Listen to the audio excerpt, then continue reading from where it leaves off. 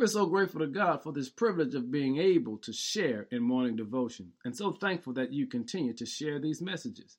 Today's focus is Be United. Many of us struggle with the internal fact that there is a good and a bad within us. There are two spirits operating.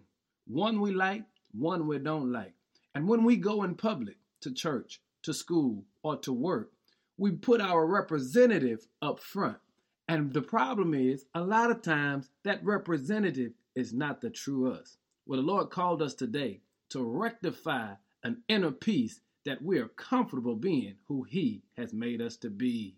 When you get a chance, read Ephesians chapter 2. Verse 14 says, "For Christ Himself has brought peace to us. He united Jews and Gentiles into one people when in His own body on the cross, He broke down the wall of hostility that separated us." And family, the truth of the matter is, there is one group that always think they deserve things, and then there's another group that don't think they're worthy.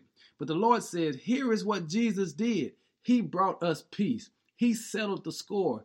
He unified us. He brought us together that we can walk and live in unity. In other words, you ought to operate in peace. Because regardless of the battles that go on the inside, that secret storm that we fight, God says, I'm there to give you peace.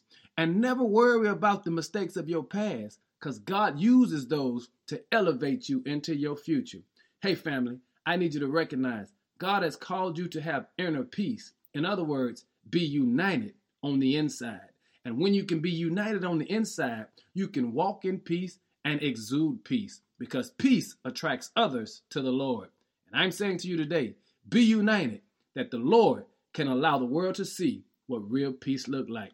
Give God glory today. In Jesus' name, amen.